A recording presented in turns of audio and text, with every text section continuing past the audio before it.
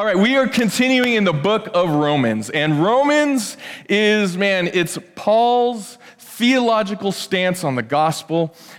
Just a little bit of backstory here. What Paul is doing, he's writing this book to a group of Christians in the city of Rome. We often think as these Christians here in Rome, there was probably thousands and thousands and thousands of us, probably this mega church, this Joel Osteen kind of a thing where they got together. No, that's not the truth of what, this is actually like a remnant about maybe 100 people in this church. And Paul has never visited Rome. He longs to visit Rome. He probably wants to set up a base camp in Rome.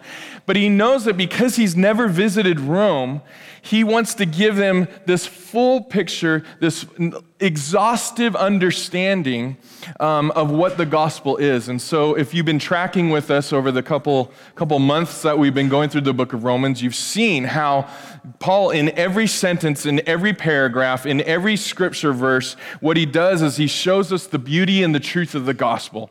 And he keeps going back to the gospel. And it's as if he knows that if somehow we kind of assume the gospel, that it'll be lost on us, right? We kind of go, oh yeah, Paul, I get that, and then we kind of go through our lives, and Paul doesn't give us that luxury. What he does is he says, okay, I'm going to tell you the gospel, and then what I'm going to do is, again, I'm going to tell you the gospel, then I'm going to show you how the gospel works, and then if you ever forgot what the gospel is, I'm going to tell you about the gospel again, and I'm going to remind you that the truth of the gospel is this, and then that the gospel is this, and the gospel is this, and the gospel is this, and it affects every single area of your life, and the gospel is every part of who you are as a Christian. It's not just your initiation into Christianity. The gospel is the A, B, C, D, E, F, G, H, H, all the way to Z of our Christian life. And Paul will not let us go. He will not let the truth of the gospel just be a moment where he just kind of mentions it. This whole book is about the gospel of Jesus. And he starts off by giving his testimony. We looked at how Paul used to be this Judaizer, and he was very religious and thought that the law could save him. He was doing his best to be the best Jew on the planet, and he was so zealous about his religion that he was on his way to Damascus, papers in hand from the Jewish religious leaders, about to put the church in jail, drag people by their hair, feeling so good about it. And then Jesus breaks into Paul's world, knocks him off. I think he might have been on a horse. It seems like he was. At least the church tradition tries to tell us that.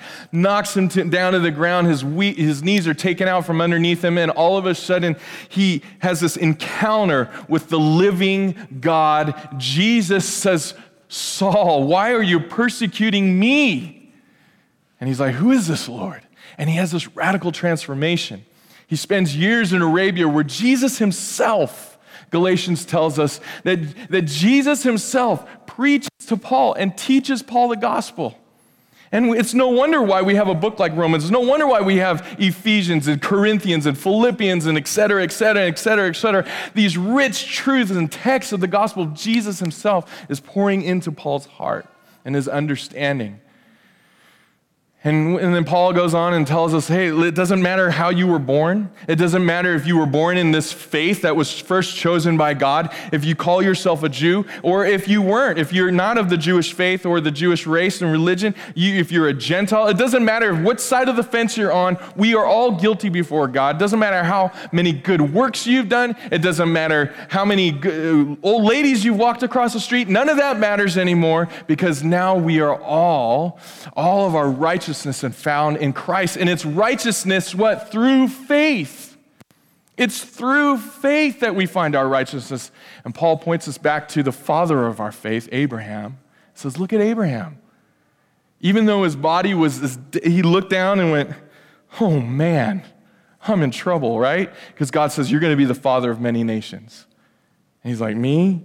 My father, stuff's droopy, stuff's hanging all over the place. This is not possible. And then he's like, and look at my wife, he probably didn't say that out loud, probably thought it in his head. He was a wise man. And oh my gosh, there's no way this is going to happen. And in faith, Abraham trusted God, and he says that he trusted God to the point where he understood that God was the one who is able to bring dead things to life. It's dead, not happening. and he's also the one who's able to speak things into existence, the things that don't exist.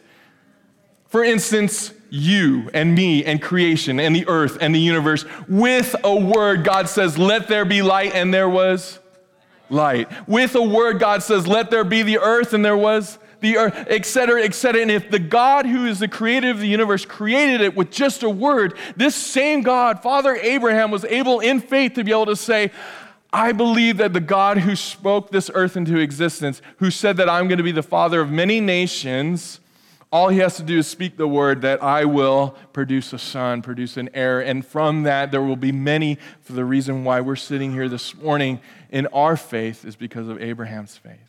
And so Paul says, listen, you're not saved by anything but faith alone. Faith is the only thing that saves you. And so then we get to where we are this morning in Romans chapter 5. And what Paul's going to continue to do now is he's going to, so to speak, anybody here ever take Ancestry.com or what's the other one? 23andMe, just by show of hands. Come on, be brave. Okay. Oh, that's it? All right. Social media is a big liar. They make it sound like everybody's doing this thing, right? It's probably just the insecure people like me. Woo.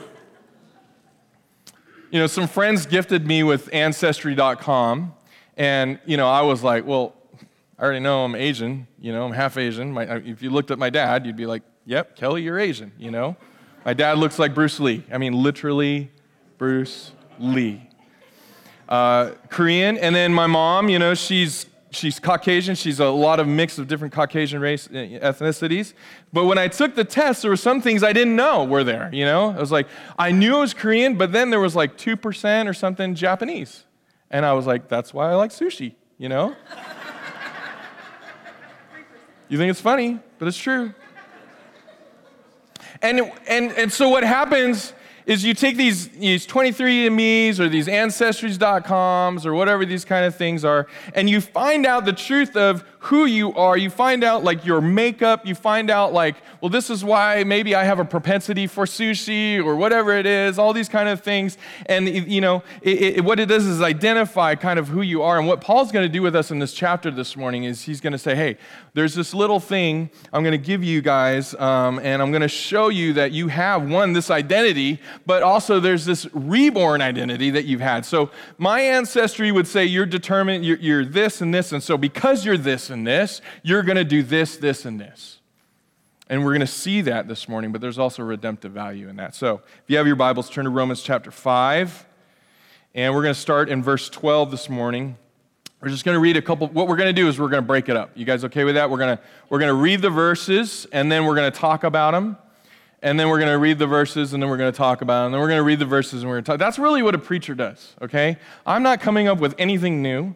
None of this stuff is mine. This is all God's, and all I'm doing is my best to try to explain it to you. That's all really what preaching is. So we're going to read the verse, and then we're going to talk about it. So it's pretty easy.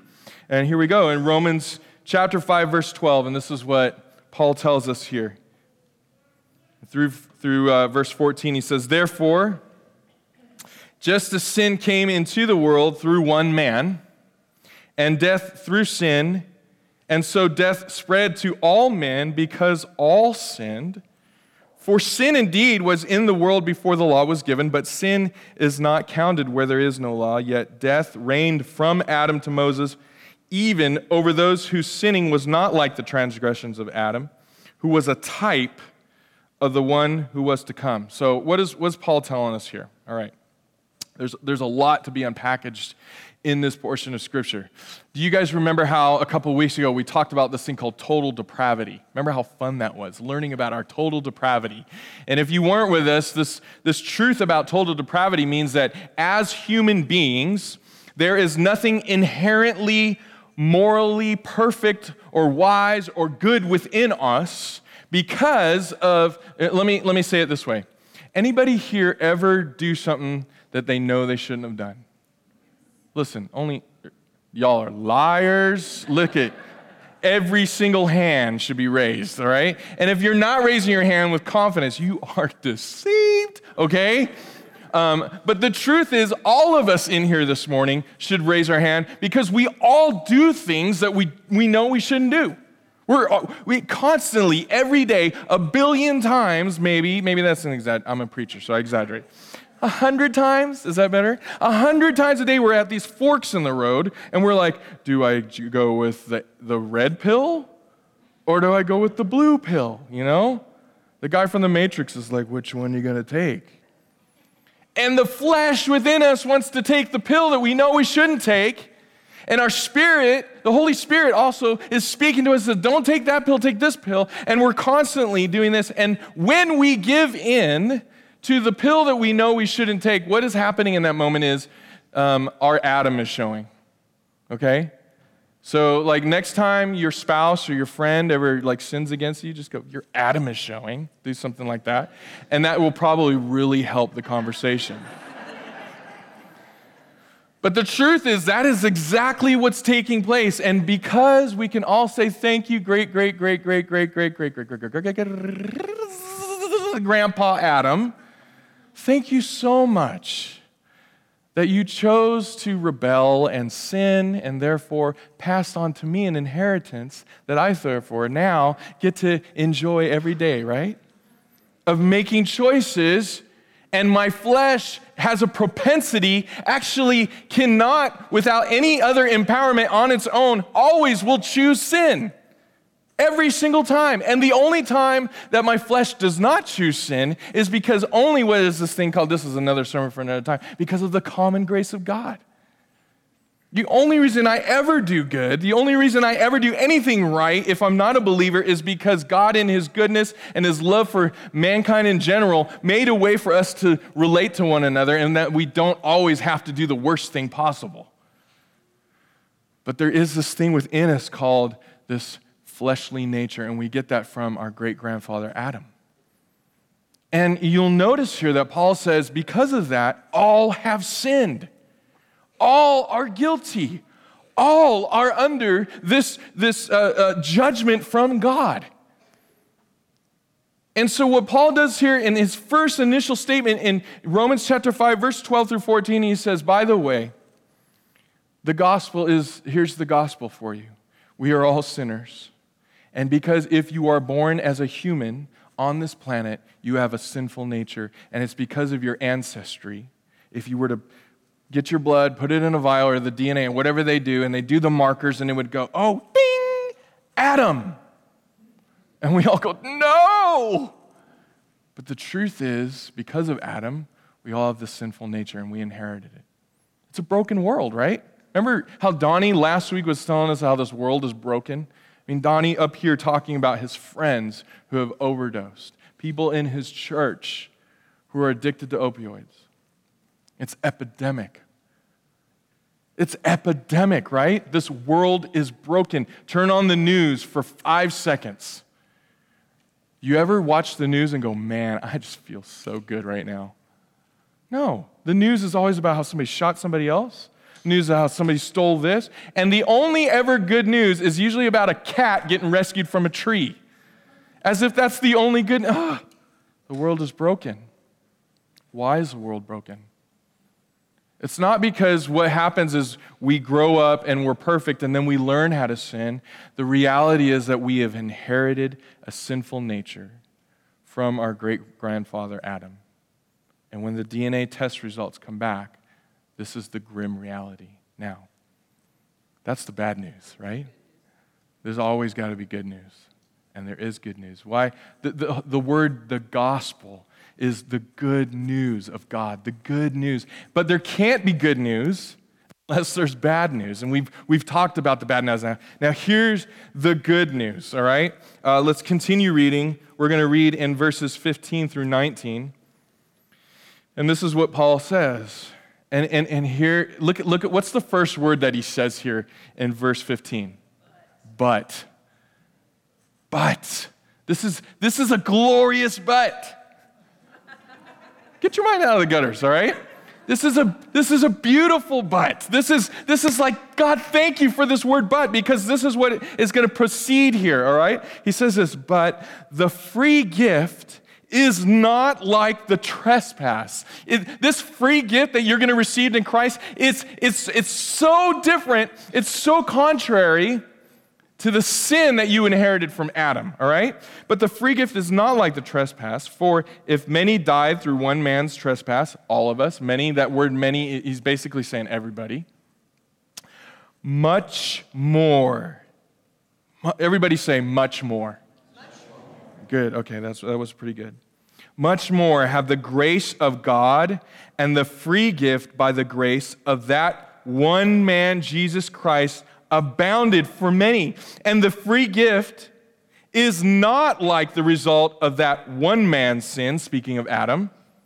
For the judgment following one trespass brought condemnation, but the free gift following many trespasses brought what? Justification. These are such good words.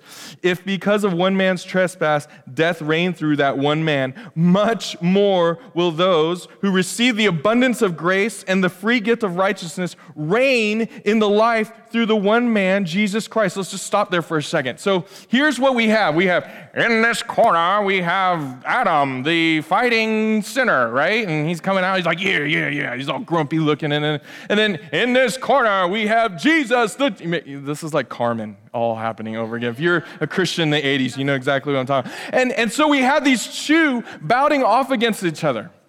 Now, here's what I want to talk about first before we get into some of the nitty-gritty about this. Paul, in his beautiful way, in his very objective way of explaining the gospel to us, what he does in this, he says, you know how you inherited a sinful nature from your great-grandfather Adam? The righteous nature, the redemptive nature, the justification / no more condemnation nature that you inherit from Jesus is so much better, bigger. He uses the word much more. Now, if you have these two guys come into the ring, what our religious mind is tempted to believe is that these are opposites. Yes, they are opposed, but they are in no way opposites. Come on, tell me, come on, somebody. See, well, let me explain it this way. Satan is not the opposite of God. Satan is opposed to God, and God is opposed to Satan, but is by no means is Satan as powerful or as omnipotent, all-knowing as God. See, God, in a moment, with a word, created all of the universe. Satan, in his limited power, can do to the billionth and billionth and billionth and billionth of a fraction of what God can do. And we in our religious minds often think that somehow Satan and the forces of evil are equally opposed to God and the forces of good and love. And somehow, if they continue warring, there's this black and white, and it's gray in the middle somewhere there because of this clash, and that is not the truth of the gospel. See, God is always, only, ever, always, completely, always in control. And that includes Satan. And so when Paul tells us this morning, when we read in Romans chapter 5 here in these verses, he says, the gift that we receive is not like the trespass from the one man. It is much more. This much more, let me explain it this way. If I step on an ant, it is very easy for me to kill that ant, right? You ever have a mosquito on your arm and squashed instantly? It's easy for me to create death. See, that's the natural way of the earth. By the way, that's a great argument against evolution. Things don't naturally get better. Evolutionists would try to tell you, no, things are getting better. Things are getting better. We're getting smarter. We're just understanding more information. But we're not getting better. Humanity is not getting more loving and more kind. If anything, it's going the opposite way. Things naturally decay. And for me to smack a mosquito, that's easy. The power of death, That's easy. See, what's much more, what's harder, what is supernaturally impossible is the power of God to create life. And so in this moment where Paul is saying, the death that came into the world, that's natural. See, by one man, sin entered the world. By one man, death entered the world. Adam and Eve looked at the fruit, and they ate it, and they rebelled against God. And in that moment, sin and death took its toll, and the natural progression of decay and decomposing, etc., takes place, and that's easy. But what is impossible, and what is supernatural, and what is much more is the reversal of that curse. If you were to say, Kelly, it was so easy to smack that mosquito, but Kelly, now try to breathe life into it. Hey, try to give the little mosquito CPR. Come on, buddy. No scientist can create life. They may think they know where it comes from. They may think they got it all figured out. Not one scientist can squash a bug and revive it to life. See, we think these things sometimes are more powerful because they're the easy way. It's easy to hate. It's easy to kill. It's easy to destroy, but what's impossible is to bring life. See, love and hate are not the opposite. Love is stronger than hate. And so when Paul tells us, friends, this new DNA, like you give your life to Christ, these guys are coming up and they're going to get baptized here in a moment, and they're going to stand here and they're going to say, this new DNA, I once was like the little mosquito dead, but now God, in his impossibility, only he can bring life. We come out of the waters, and that's the representation. We stand here and we go, Lord, thank you that my DNA, when I take it and it goes in a little vial and spins around, the scientist looks under a microscope, he's looking for Adam. Hey, George, come over here. And he's like, what? Look at this vial. I took the blood from this guy, and it should say Adam, but it doesn't for some reason. Something weird's happening here. And George comes looking over, what are you talking about? He comes over, he looks over, he's like, this is where my mind goes. Okay, I'm sorry. What are you talking? And he starts looking, he's like, okay, all right, wait a minute. Is this the same Kelly? This must be somebody else's DNA because this doesn't seem right. Why don't you get another? So we bring Kelly. Sorry, hey, there's been a mix-up at the lab. I'm really sorry. Okay, I'll go back in. I don't know where I'm going with this. A whole story. But Kelly, come back in. We got to draw your blood again. It seems like, it just seemed, okay, great. Draw my blood. Here it is. Come back. We'll give you a call. We come back. They're looking at it again. What the heck? You know where I'm going with this, right? The DNA's changed. How? Jesus. Jesus sets us free. We no longer, Paul tells us, no man by the flesh. Why does he tell us that? Because when we become a new creation, our old ways are gone. The old Adam, we put it to death. And we are no longer, well, we're going to get to this in a minute. I'm jumping ahead, but we're no longer bound by that stuff anymore. And when we come into the crossroads, and the flesh goes, take the red, take the blue, blah, blah, blah, all these kind of things, we just go, I don't have to do what I used to have to do anymore. And my DNA now, when I looked at, and here's the more beautiful thing about this.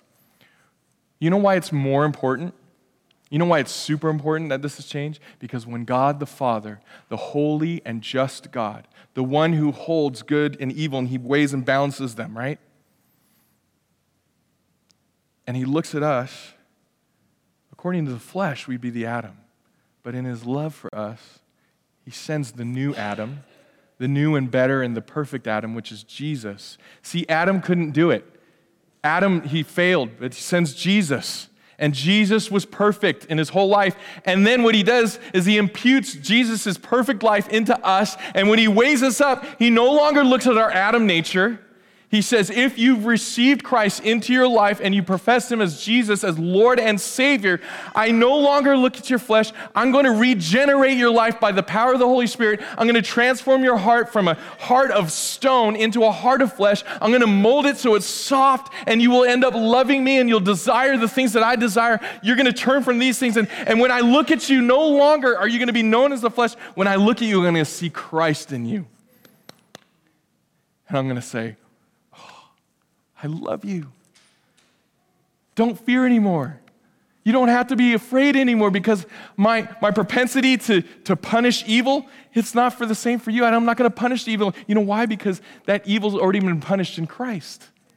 And when I look at you, my son, my daughter, I see Jesus. Because you had this transfusion. Yeah, I took out all your crummy DNA and I infused you with the DNA of Jesus. Now, all right. I gotta wrap it up because we gotta baptize some folks here.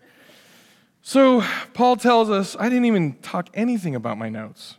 What just happened? He tells us we go from death to life, condemnation to justification. See, these are all the things you just missed. From sinners to righteous. And it really comes down to, like, I almost named this sermon, Who's Your Daddy? All right, let's just end with this. Let's talk about the application of this, all right? You're a new creation. You once were under Adam, you had that DNA. If, and there's a big if here, if you have put your hope and your faith in Jesus as your Lord, that means he's your master. That means whatever he says, you do, right? He's the dad. He's the boss. But you trust him in that. But not only is Jesus your Lord, he's also your Savior. All right? You can't have one without the other. You can't be a Christian and just say, Jesus is my Savior. He saved me from my sin, and then I can kind of do whatever I want. And then I just do whatever I want, and then, he's my Savior. And he can't just be your master either. He's not just this cold taskmaster that's like barking orders. No, he's strong and he's loving and he's our Father and he's our Master and our Savior. So if that's all true, and then we say, yeah, Kelly, well, how does this work out, right? So Paul says this thing. Read with me in verses 20 through 21. And he also said it in verse 17, but we're going to see it here. He says this, now the law came in to increase the trespass, but where sin increased, so basically wherever there's the law, we understand that we're breaking the law, right? But where sin increased, grace abounded all the more. We talked about this much more thing.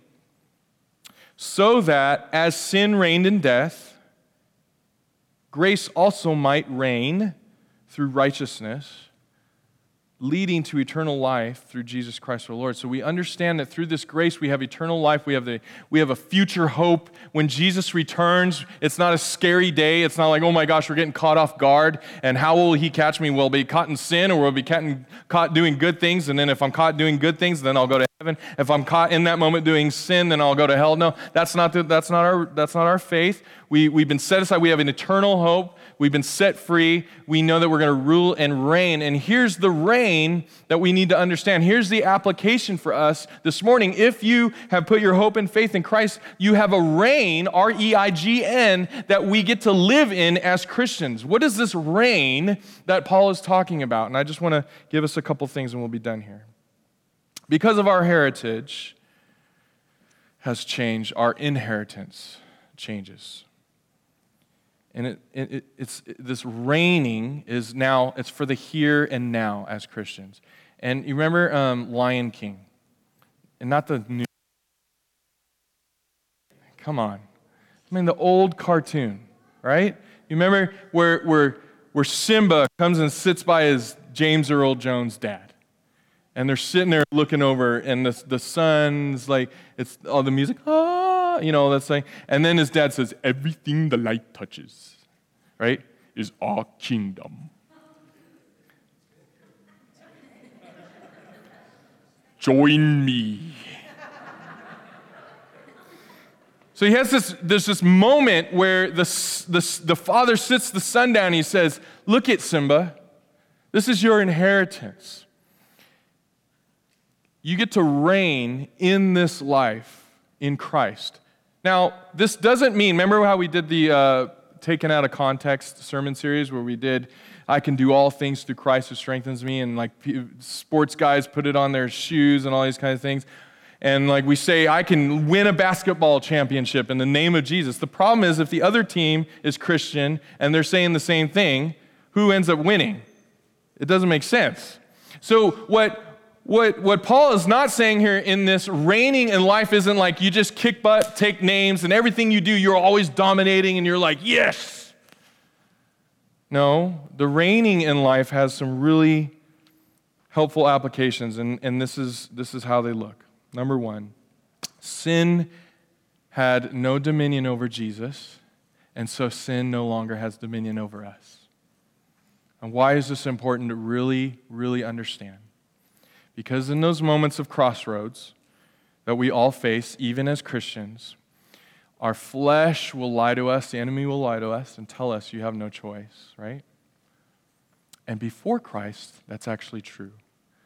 But after Christ, we've now been empowered by the power of the Holy Spirit to be able to choose righteousness. See, before we only could choose sin in the flesh, but now in Christ, because Jesus has overcome sin and death, he passes that on to us, the inheritance, to live a Christian life that is holy, to live a Christian life that chooses to not give way to sin, but to be subject to the Holy Spirit's leading.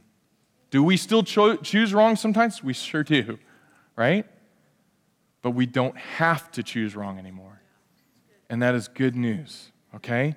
So sin had no dominion over Jesus, and it has no dominion over us. The other one here is the enemy, Satan, and demons, and the forces of darkness had no dominion over Jesus, and they know they have no dominion over you. See, as Christians, we can walk with an authority and a confidence and a security. There's no curse that can be set upon us. God is our Father. And as a good and loving and strong Father, he's protecting us. And we are not subject to the forces of the enemy. Does that mean that the enemy cannot do bad things? And that, like, let's say like the enemy is, robbing from us and stealing from us. Yeah, that can still happen. But it means that we are no longer subject to that we now have we live in a new kingdom. We no longer have to live in fear. And we can say, in the name of, I remember when one of my boys was crying just incessantly one night. And I think it was the Holy Spirit who spoke to me and said, I don't want to get all spooky and stuff, but he said, go into his room and just rebuke the enemy in the name of Jesus, right? So I got up, and I remember opening the door and just going, whoa, okay, I could feel an evil presence. And I just said, okay, God, in the name of Jesus, I command this presence to flee in Jesus' name. Instantly, it was like peace entered the room. My boy stopped crying. And does that come from me? No, not from me at all. That's the authority that I've inherited because of my Father, because of Jesus. All right, and then the last one is that we find, and this might seem antithesis to what we're just saying here, but we find our life in surrender. And why did I say it this way? Here's what I mean by this. Reigning in the Christian life means that we're no longer subject to sin. It means that we're no longer subject to the enemy. But it also means we're no longer subject to us having to fight for our own way of life anymore. It means that we can surrender to God, and if we trust that God is good, then we can submit our lives to him. You know who did this? Jesus. Jesus said this in Luke 22:42. He says, Father, if you are willing, remove this cup from me. You know what he's talking about here? It's a prayer in the Garden of Gethsemane before he's about to go to the cross, and he says, God, Dad, I'm about to suffer. It's going to be intense. Dad, if this is at all possible, if there's any other way, will you please figure that out? But he doesn't just end there. He